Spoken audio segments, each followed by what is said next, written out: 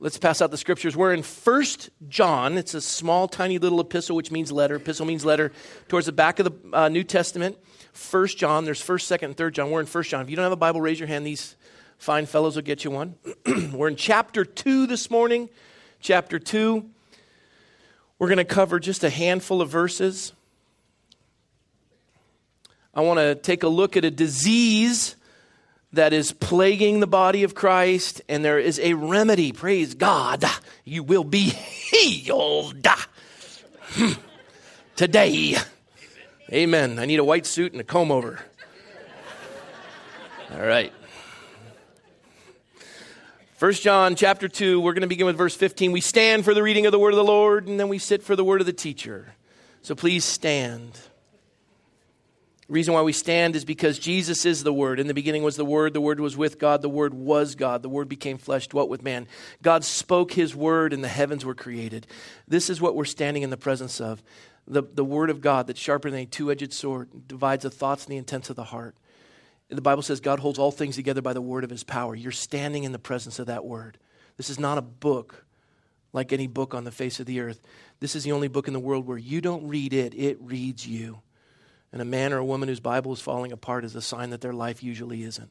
So you stay in that book. Amen? 1 John chapter 2, the Apostle John writing, he's in his 90s. And this is what he says to the church, verse 15. Do not love the world or the things in the world. If anyone loves the world, the love of the Father is not in him.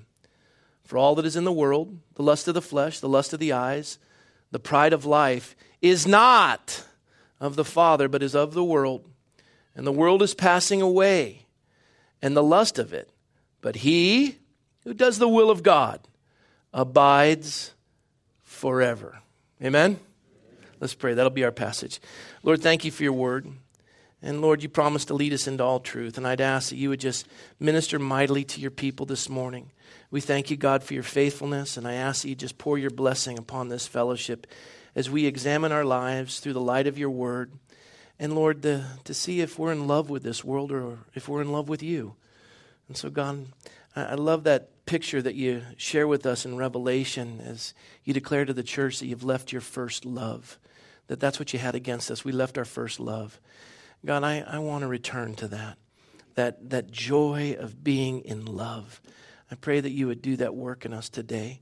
And as we come to take communion this morning, that love would be reignited in our heart. And so we ask your blessing now in Jesus' name. Amen. Have a seat.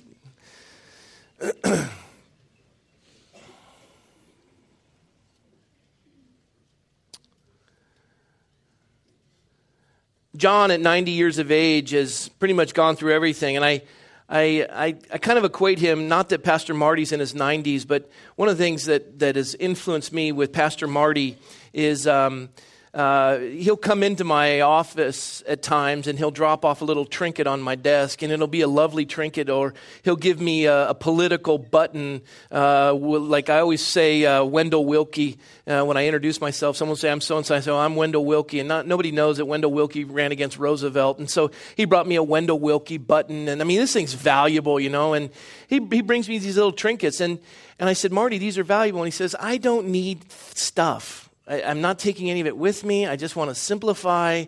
We've got boxes. I just want to get rid of them. And he used to collect these things and this thing and these other things. He's just getting rid of it all. Just purging himself of things. And really, that's what it is. We travel with junk in our life, and we get storage sheds to store the junk. And because our house is full of the junk, we don't have room, so we go pay somebody to borrow their space to store our junk. And it's just junk. And then we move all the junk with us. And my mom passed away. I got all her junk. And I stored it so that I was hoping my daughter would take the junk. She didn't take all the junk, so I'm still stuck with a $235 a month storage shed with junk that I don't need. Anybody want junk? I'll give you the junk. You can have the junk. And then you can pay the money for that. So that's what happens with junk. But we have all these trinkets and these things that we just can't live without. And Pastor Marty, you go through life and you think a really good thing to do would be to go visit a city dump. county dump site, and you look in the hole where all the dump trucks dump, and you just see things that you couldn't live without. I had to have that computer, and you're watching that just roll into the dump site 10 years later, and it's just worthless. I had to have this Ronco device, and there it is in the dump. I mean, you go to garage sales. People are paying you money to take your junk. That's brilliant. And yet these are things you couldn't live without. And I look at Marty, and it's almost, he's vice president of a retail clothing company, and he's gone through all that, and he and Gwen, they've traveled, and he just says, I've done all that. I don't need it. When you're young, you feel like you got to have it. If I had this, I'd be happy. If I had this, I'd be happy. If I could get that, I'd be. And after a while, you just realize, and it's fleeting at best. And at Marty's age, he just looks at it and he says, I don't need it. And if you're willing to walk around the earth with it, I'd just assume have you carry it. I don't want it anymore. Brilliant. Well, John's 90 and he gets it. John's 90 and he gets it. You see, the church started with this great joy in the book of Acts. And you see that the church exploded. First, the scripture says that the Lord added to their numbers daily. And then it says he multiplied. I mean, multiplication. Exponentially growing the church was in the early years. And the reason why is because every time you turned around, they were praying. What is praying? Praying is talking to God. Praying is talking to God. They were praying. They were talking to God. It's neat to talk with somebody because you build what's called a relationship. It's kind of cool. When you talk with someone, you're having a conversation. How does God speak to us? Through His Word. Through His Word. We pray to Him, He speaks to us. We pray to Him, He speaks to us. We talk to Him, He talks to us. It's a relationship. You're communicating. It's really kind of delightful. It's how marriages are strengthened. The husband speaks with the wife speaks with the husband. You spend time together. You go on dates. You get rid of the kids. You lock them in the room and you drive away. And you sit down together and you have a conversation that's not interrupted every 5 minutes. Although now you have cell phones and the kids know how to ruin that. But what you do is you just shut the cell phone off. And that's, I remember the phone would ring in our house when I was young and nobody wanted to answer it because it was interrupting dinner. Now we just get, oh no, it's a text. I got to get on this. This is important because they texted me, so that gives them the right to interrupt this time together. Well, so much for intimacy and communication because the text is coming through and you got to get to it. Okay, so I'm speaking a little bit of my issues. But it's this intimacy, it's this communication that you have. And the early church was communicating with God, and God was communicating with the church, and it was precious. And then they stopped praying. And now John's the last living apostle, and he's watching as the church is losing its first love. And then these Gnostics were coming in, and they were messing with the church, and they're talking about the Deeper Life Club, and they're talking about things you need to do to have a relationship with the Lord. And they're just soiling. It's almost like they're coming in to spoil this relationship. They're coming in so that you would fall in love with someone else instead of the Lord. You'd fall in love with the law instead of God. You'd fall in love with knowledge instead of God. You'd fall in love, whatever it is, they're trying to steal your heart from the Lord. And John says, time out. I'm 90. Let me tell you how you maintain. He describes himself as the apostle whom Jesus loved. And all of John, they call him the apostle of love. And he understands love. And he's describing, he says, let me tell you something. Do not love the world or the things of the world. I mean, that's how he says it to the church. Don't love the world or the things in the world. But John's the same guy who wrote John 3:16.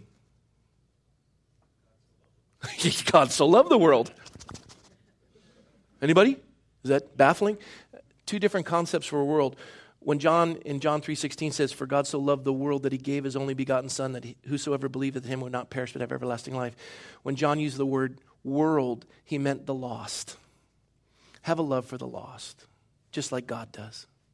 But when he uses the term world here in the Greek, the concept is when he says, do not love the world or the things in the world, he would go on to say in 1 John 5, with this picture, he said that Satan has the world in the sway of his hand, that the world is in the sway of the wicked one.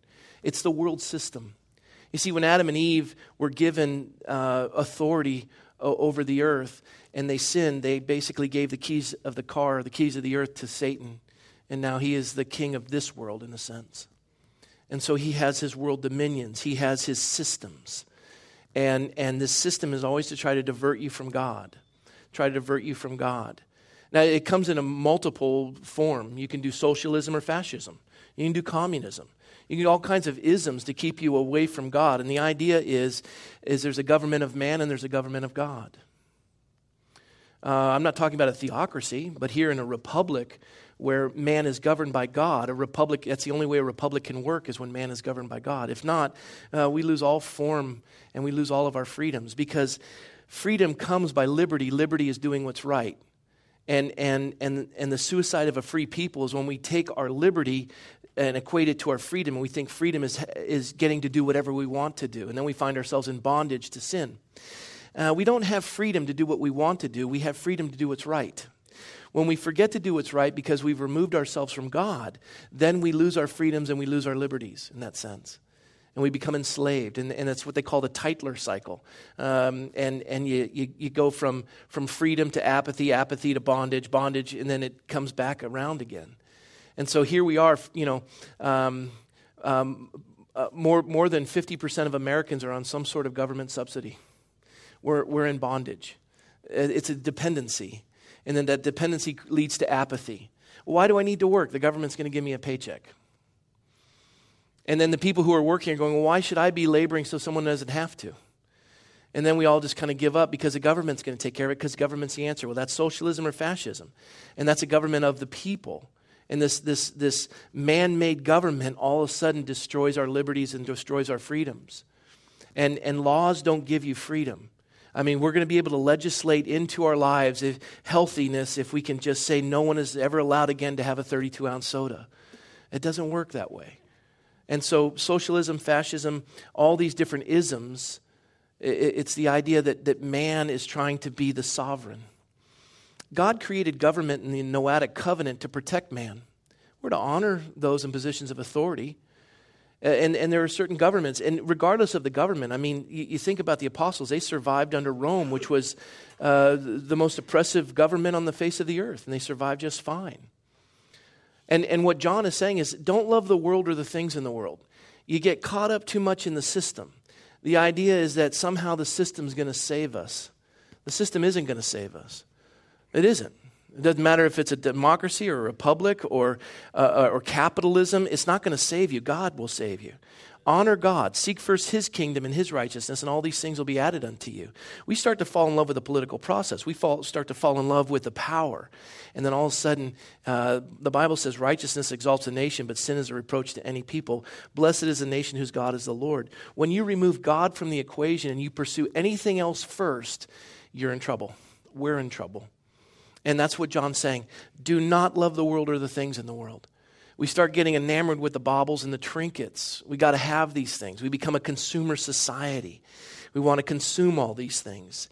And all of a sudden, we lose our edge. One of the reasons why we rent and we don't own anything at Calvary Chapel, I do not want to own anything. I don't want to have to feel like I need to protect it or that someone's going to take it. Take it. You can have it. We'll meet in houses. This one politician was saying the only thing the church likes is its tax-exempt status. I'll tell you right now, take it away. I could care less. Keep your tax-exempt status. The church is a church. I watched the church flourish in Germany, and they don't have a tax-exempt status. If you're giving for a tax-exempt reason, and that's your whole mindset, forget it. We're giving because God commands us to give.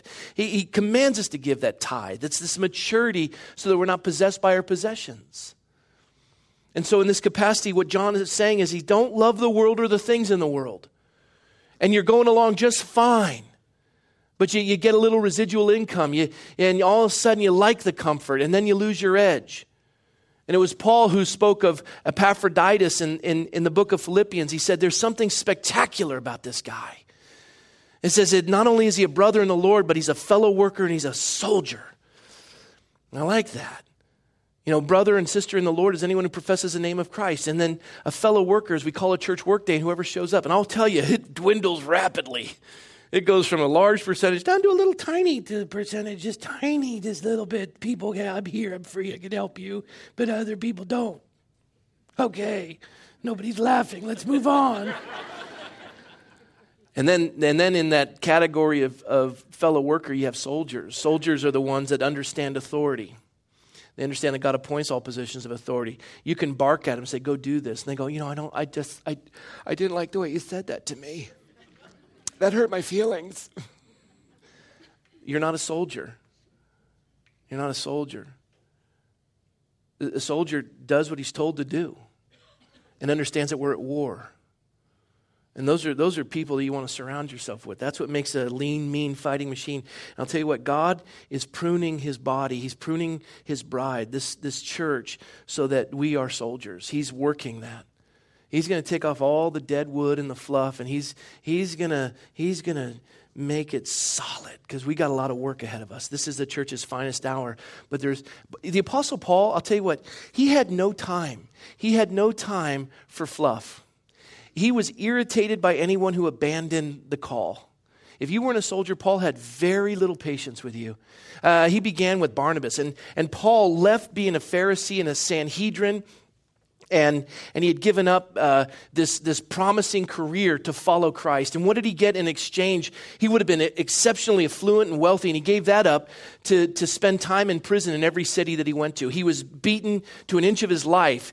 He was bloodied. His whole face was deformed. He was left for dead. Everywhere he went, there was either a revival or a riot, and the man was pummeled. Everywhere he went, his wife left him. He lost everything. He said, if there's no resurrection, I'd be of all men most pitied because of the fullness, and I've embraced this gospel. My whole life counts. I've got it all on the line. I live every day as though it were my last. I'm not interested in my retirement. I've given it all up. I got nothing left. I'm all in. And Barnabas saw this guy's transformation from being a Pharisee that persecuted Christians to being a man on fire for the Lord. You overcome a passion with a greater passion. And the Lord knocked him off his high horse, and he was serving the Lord. Barnabas saw it. The church was scared of him.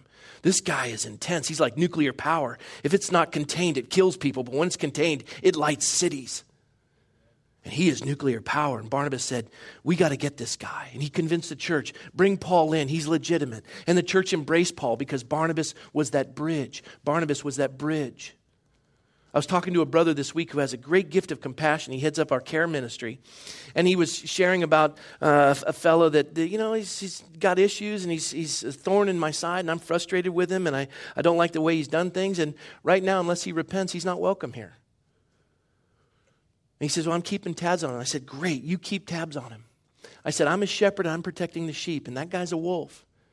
But my friend said, but I see a little bit of sheep in him. I said, great, you cultivate that little sheepy side of him, and when he's bearing fruit in accordance with repentance, we'll let him back in. But he's the Barnabas. He's going out there. I'm the Paul going, I don't want anything to do with him if he's out there. But this Barnabas, this guy with this caring heart, this compassion, is out there loving on him and cultivating that. That was a Barnabas. Paul kind of hit a roadblock with Barnabas because Barnabas had a nephew. His name was John Mark. And John Mark, he was a young kid, and he's a go-getter, and he said, let's go do this. And Barnabas said, no, let's bring him on this mission trip. And so they went, and then they're out there, they got everything on the line, and John Mark goes, this is awful. They don't have any running water, and the pillows are hard. The bed, and the drinking glasses are nasty. I don't want to do this anymore. And so John Mark left. I don't know why, he just left. And Paul just said, I'm done with that kid. I'm write him off. He's in my rearview mirror. Let's just move on. Forget what's behind. Strive for what is ahead. That kid's, I'm finished with him. And Barnabas said, no, let's give him another chance. And Paul said, no. Barnabas said, yes. Paul said, no. Then not a small contention arose. One was determined, the other insisted. And they fought over it. It split a friendship. Barnabas went with John Mark, and Paul went with Silas. And Paul in his travels came across this fellow. His name was Demas. And Demas was totally different than John Mark. Demas, when he hit the ground, man, that guy was a servant. He was a laborer. That guy put his back into it. Paul was impressed with Demas. And the reason why I share all that is I said, I want to diagnose a disease this morning. I want to diagnose a disease this morning in the church. The church has a disease called the Demas disease. You see, Demas, unlike John Mark didn't begin well. Demas did. And it begins in Philemon. Paul writes in Philemon at the end of the passage, he says in verse 22 of chapter 1, he says, but meanwhile also prepare a guest room for me, Paul says, for I trust that through your prayers I shall be granted to you. He says, Epaphras, my fellow prisoner in Christ Jesus, greets you, as do Mark, Aristarchus, and Demas, my fellow laborers. He's calling Demas a fellow laborer. He's a fellow laborer. Demas is a fellow laborer. This guy gets it done. But when you go from laborer to soldier, some things can go wrong. And as you're on your walk with the Lord, you get tripped up because you fall in love with some of the things of the world. And I'll tell you, instead of loving sleep, you become slothful. Instead of seeing sex as a gift in marriage, you fall in love with sex, and sex becomes adultery or fornication. These are these pictures that you see. And so Demas begins well as a laborer, but all of a sudden the world gets a hold of him.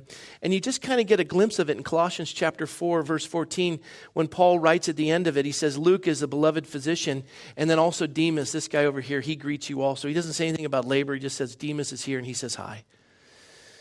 No adjective to describe him, nothing. It's just Demas, he's saying hi. So Colossians was written after Philemon, so things are not doing too well. Paul's watching him going, well, he started well, but this guy's got issues. And then the last letter Paul ever wrote was called 2 Timothy. He'd be dead probably within a month after writing this letter. And at the conclusion of his letter, it's an interesting turn of events. John Mark, who he was tired of, John Mark, who he had written off, and Demas, who had started really well, watch what happens in 2 Timothy. It says in chapter 4, verse 8, it says, finally, Paul's writing at the end of his letter, he says, finally, there's laid up for me a crown of righteousness. He knows he's dying. He's going to be beheaded. Finally, there's laid up for me a crown of righteousness, which the Lord, the righteous judge, will give to me on that day. And not only to me, but also to all who have loved his appearing. He says to Timothy, be diligent to come to me quickly. And watch what he says. Listen. He says, for Demas has forsaken me, having loved this present world. He's departed for Thessalonica, a party city. He went to Chico. Crescens went to Galatia. That's Vegas. Titus for Dalmatia. Branson. I don't know. And then he says, only Luke is with me. But watch this. He says, get Mark. Get John Mark. And bring him with you, for he's useful for me in the ministry. You see, John Mark didn't start well, but finished well. He learned. Because Barnabas took time to develop him and didn't give up on him. Paul didn't have time to develop him, but Barnabas did, and he was invited back into it. But Demas, who began well, all of a sudden just faded because he fell in love. It says, he's forsaken me because he has loved this world. I got to tell you, I have met a number of folks that began well, and somewhere along the lines, they just fell in love with the world. And that edge of serving the Lord is gone. They don't go to the Bible studies anymore. They're not in the Word. There isn't a joy in worship. They complain a lot. They become kind of a consumer Christian.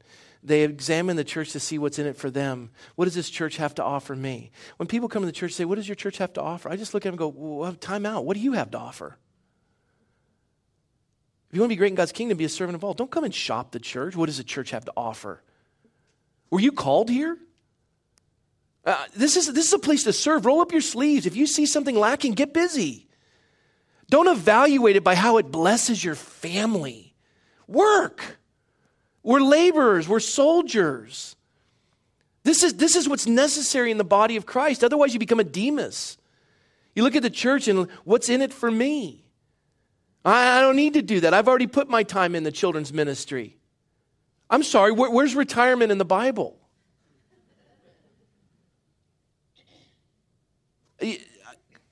I challenge you to say that to Paul. I did my time in the children's ministry. As Paul's looking at you through a swollen face that's been kicked through the streets like a soccer ball. Or when you get to heaven and you want to complain because you did children's ministry and no one spelled you. And you needed a break. And you're going to go and complain. And you say, I want to have a quit. And God says, well, the complaint department's over here. And you get there and there's John the Baptist. He says, you have a complaint, as he's holding his head in his hand. And Isaiah, who's been cut asunder, his body's in half, and he's standing next to himself going, "What's your complaint?" I mean, really? I had to do children's ministry.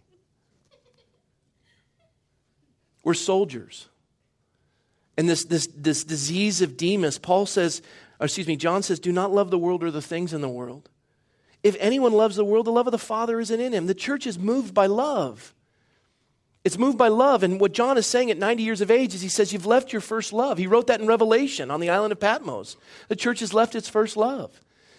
When I first met Michelle and we were engaged to be married, there was this passion. Newly, engaged and so excited. And I remember I was working for Unilever and it was the end of the quarter and I had to make my number and I was so busy and her family was going on vacation to New Mexico and to the Pecos National Park or whatever in the middle of New Mexico.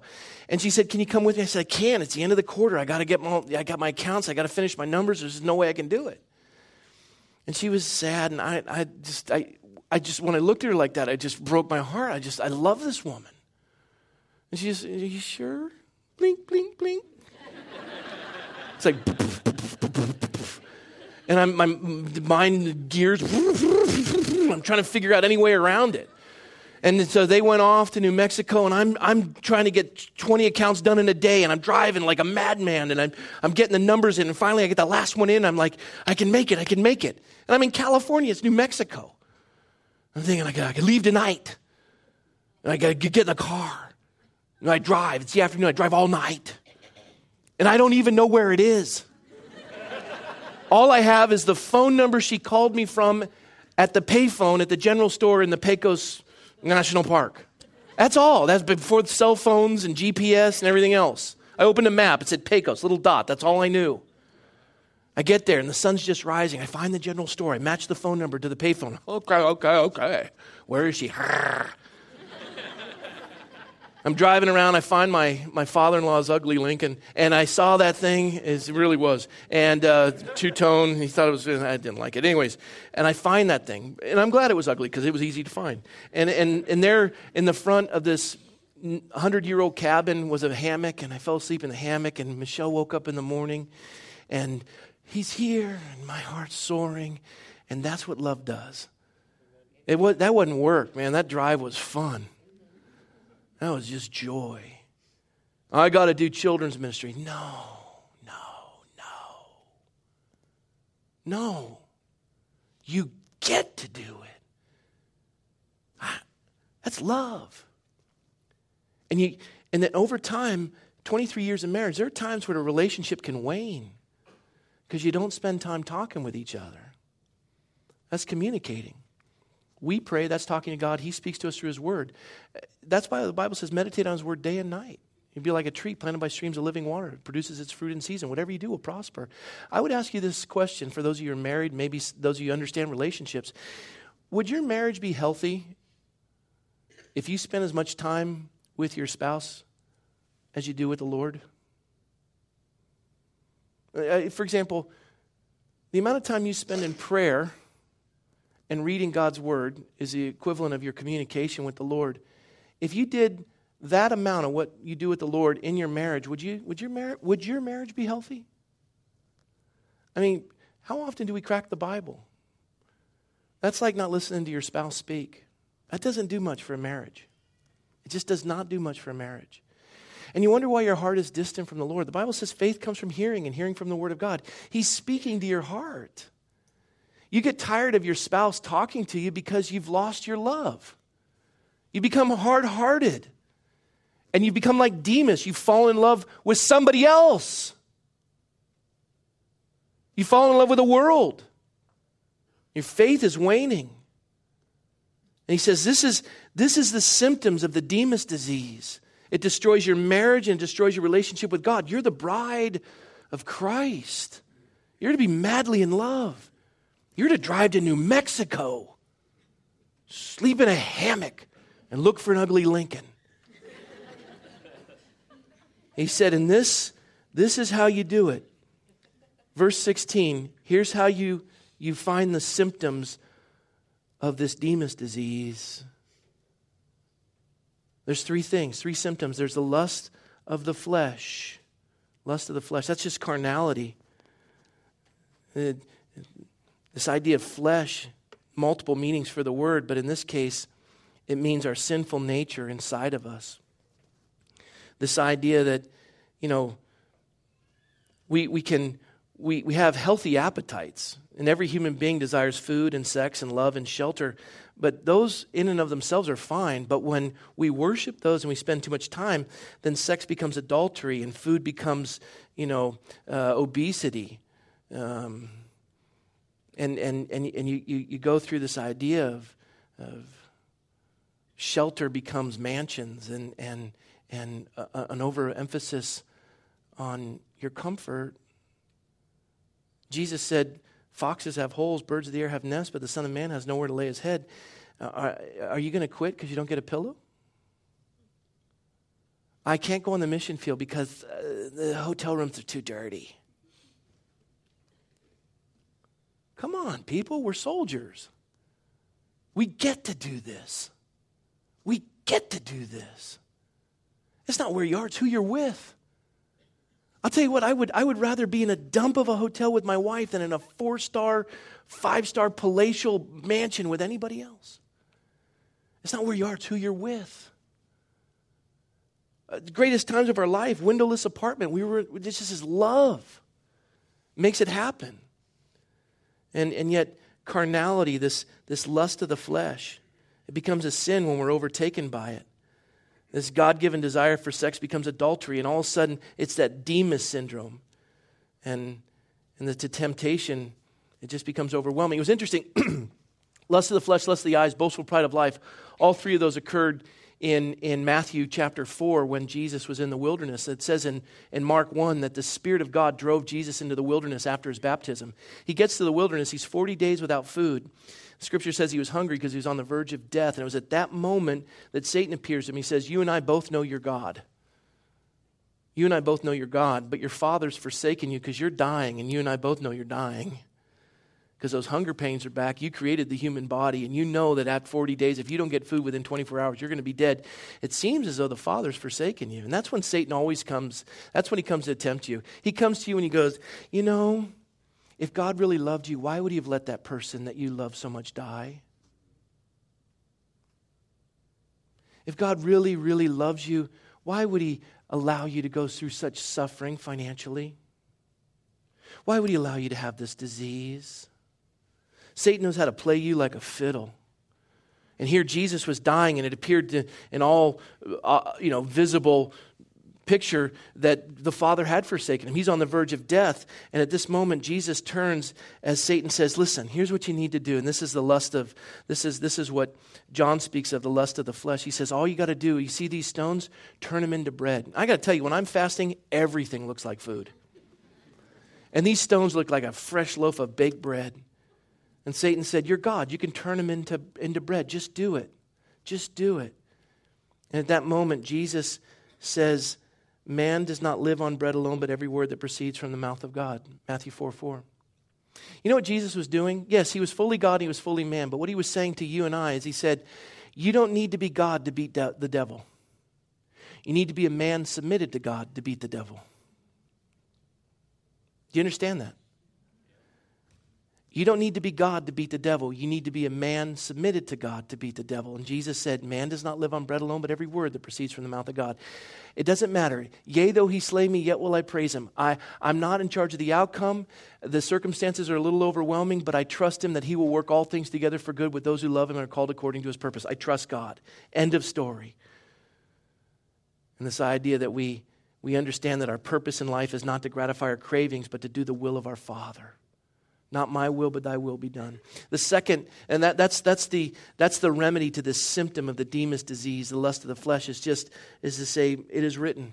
It is written, man does not live on bread alone, but every word that proceeds from the mouth of God. We submit to the will of the Father. The second symptom of the Demas disease is covetousness. This is the lust of the eyes. First you have the lust of the flesh, but the lust of the eyes. And you say, well, how can eyes lust? How many people have said this before? Feast your eyes on this. Right? I was just up at the lake house, my in-laws' lake house. I don't water ski, I don't knee board, I don't wakeboard, I don't inner tube. My back, I had surgery, it hurts. It's not worth it to me. So what do? It's 105 degrees up there. What do? I go and sit in the lake like a hippo. And then I come out and I watch the Food Network. And I'm like, oh, feast your eyes. No smells coming out of the TV, but I can smell it. And I'm, and then I make it, I eat it, I'm exhausted, I sleep. I wake up, float in the water. It's awful.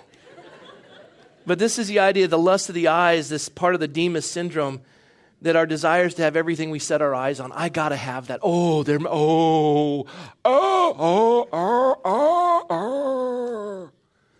Right? You gotta have it. You gotta. Advertisers understand that. They make you. I gotta have that. I got to have it. Remember the hair in a can? People bought it. I'm sorry, I just thought that was interesting. I was in San Clemente as a Boy Scout, and San Clemente is owned by the United States Navy, and the Navy SEALs use it to do their training. And the Spaniards introduced, when they found San Clemente Island, they introduced goats on the island. It ruined all the natural fauna, and the environmentalists wanted to restore San Clemente to its natural environment, so they had to remove these goats off the island. They were herding all the goats, and all the goats were in this big pen, and Boy Scouts, we hiked up there to see them, and they're just wild goats. There's just endless noise. But one of the tragedies is I noticed 4 or 5 of the goats were dead, and they were stuck in the fence, hanging from the fence. Yeah, I know. They were delicious. No, I'm just kidding. No. But here's why. Here's what happened. The goats were being fed, and they were being well cared for, and there was water and food, but they saw the green grass on the other side of the fence. And they're putting their head through the fence. And they're just trying to reach that blade. And the grass,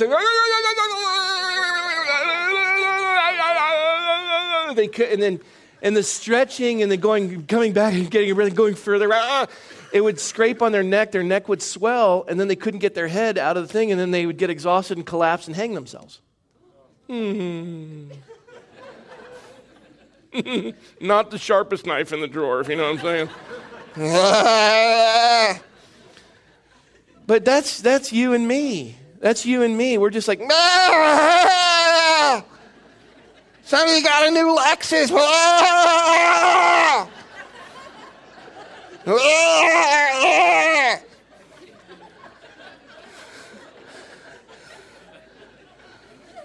I gotta have those new shoes. That's the lust of the eyes.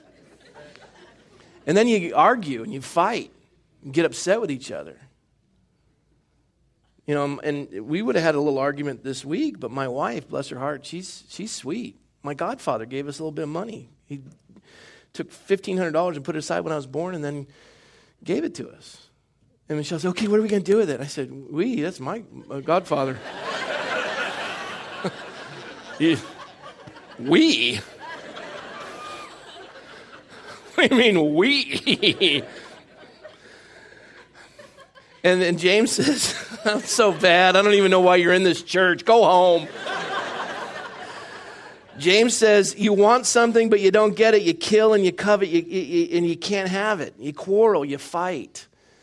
And, there would have been a fight, but Michelle said, you're right. You just keep that.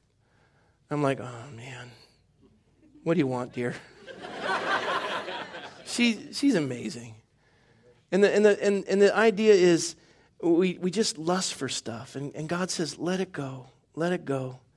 It was even in Matthew 4 with the lust of the eyes that Satan, and when Jesus was in this mode of fasting and he'd already gone through the first temptation of the lust of the flesh with the stones to bread, he said, listen, here's the lust of the eyes. If you bow down and worship me, I'll give you all of this. You can have every kingdom in the world. It's mine to give because Adam and Eve gave it to me. I'll give it to you. Every kingdom's yours. Just bow down and worship me. Just submit to the world system and I'll give you everything. Just submit to the world system and I'll give you everything. Just play by their rules. I'll give you everything. And Jesus looks at Satan. He says, away from me, Satan, for it is written, worship the Lord your God and serve only him. You don't have to be God to beat Satan. You just have to be a man submitted to God to beat Satan. It is written, worship only him. Seek first his kingdom, his righteousness. All these things will be added unto you. You can cure the Demas disease. Just worship the Lord. And then the last one that John speaks of is he says, it's the pride of life. Pride of life. That's cockiness. And this pride of life, it consists of two things: boasting about your material possessions or boasting about your accomplishments. You think you're something special. And Proverbs says in Proverbs 16:18, pride goes before destruction and a haughty spirit before a fall. I remember when I was the youngest divisional manager for Unilever. I had a company car and I owned a house. I was newly married, expense account. I was somebody. I was staying in Marriott's and flying first class. And that's, if you asked me who I was, I would define myself by all those things. And within 8 months, they were all gone. And God said, you want to know who you are? This is who you are. God's in the business of reducing you to a minimum that he might pour in his maximum. He didn't give you a promotion so you can identify yourself as being that person. We're servants no matter what we do. Don't fall in love with the position. Don't fall in love with the possession. Don't think you're special by your accomplishments. I'm a self-made man. No, you aren't. I should say, no, you are not. You didn't make any part of yourself. Well, I built this business with the hands God fashioned in your mother's womb. And you give honor and glory to him.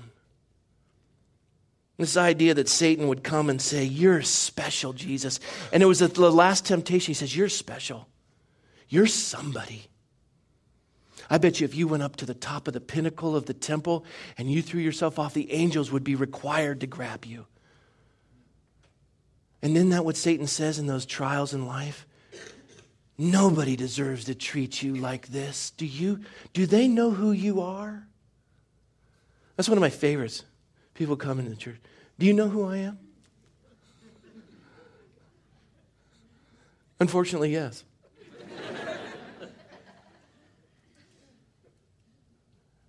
You are a gnat on the butt of an elephant is who you are. You are a worm. You are, I'll stop. And in that moment of pride where you exalt yourself because you're in love with the world and the world system, the love of the Father is not in you. There's no intimacy. You are in love with yourself. You're in love with yourself. And when Satan said that to Jesus, leap from the top of the temple, Jesus responded again, it is written. Remember, he didn't need to be God to beat Satan. He needed to be a man submitted to God to beat Satan. He said, do not put the Lord your God to the test. Do not put the Lord your God to the test.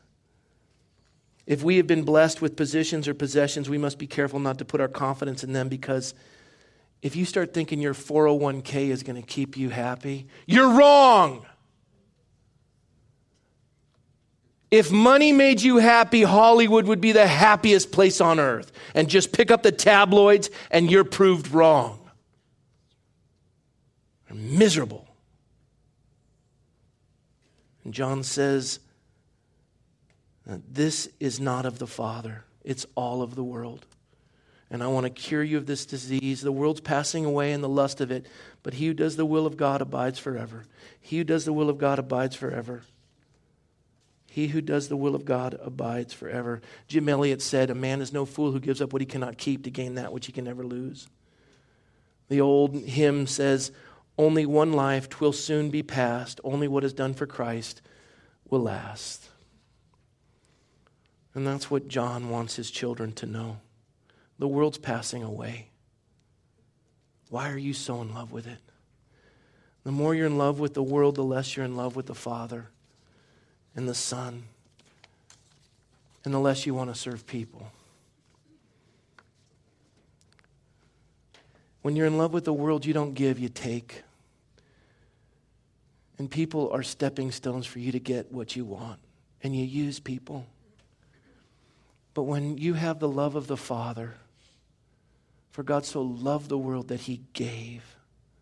You are a generous human being. You give of your time and your treasures and your talents. There's no issue with giving. Your heart is surrendered.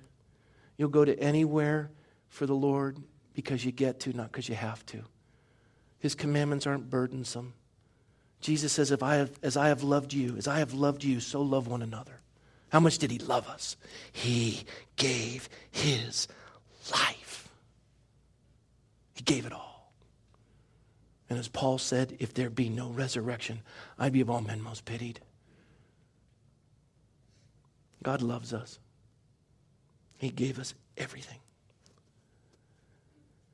And we can get derailed with the Demas disease when we fall in love with the world by the lust of the eyes and the lust of the flesh and the boastful pride of life. But here's how you beat that. You keep that relationship with the Lord on fire the same way you do with your spouse. You spend time in his word. You listen to him and you talk to him. Tell him what's on your heart. He loves to hear from you. Spend time with him. Cultivate that. 23 years of marriage, and it only stays hot when you spend time. Lock the kids in the room and spend time with your spouse. Same thing with the Lord. Find time to be with him. Find time to be with him. He loves you. He's waiting. And that'll keep you from the Demas disease. Amen? Amen. Let's pray. Father, as we prepare to take communion, we declare this day that we do not love the world or the things in the world. We have, Lord, we have. We find ourselves time and time again being tempted, being pulled away. We know that in our flesh, in us dwells no good thing. We recognize the lust of the flesh. We recognize the lust of the eyes. We recognize the pride of life. And God, we don't want that. We want you. We want to return to our first love, and we want to be madly, passionately in love with you. We don't want to serve because we have to, Lord. We want to serve because we get to. We want to drive to New Mexico. We want to sleep in a hammock. We want to look for an ugly Lincoln because we love you. We love you, and it is not burdensome. That drive just passed quickly because we're madly in love. And Lord, we're going to find ourselves at the end of this life still in love with you and realize all the things we've done because we had the privilege to do it. And Lord, I pray that love would be manifested in this room as we prepare to take communion. Bless your people. Baptize us in your love. We ask in Jesus' name. Amen.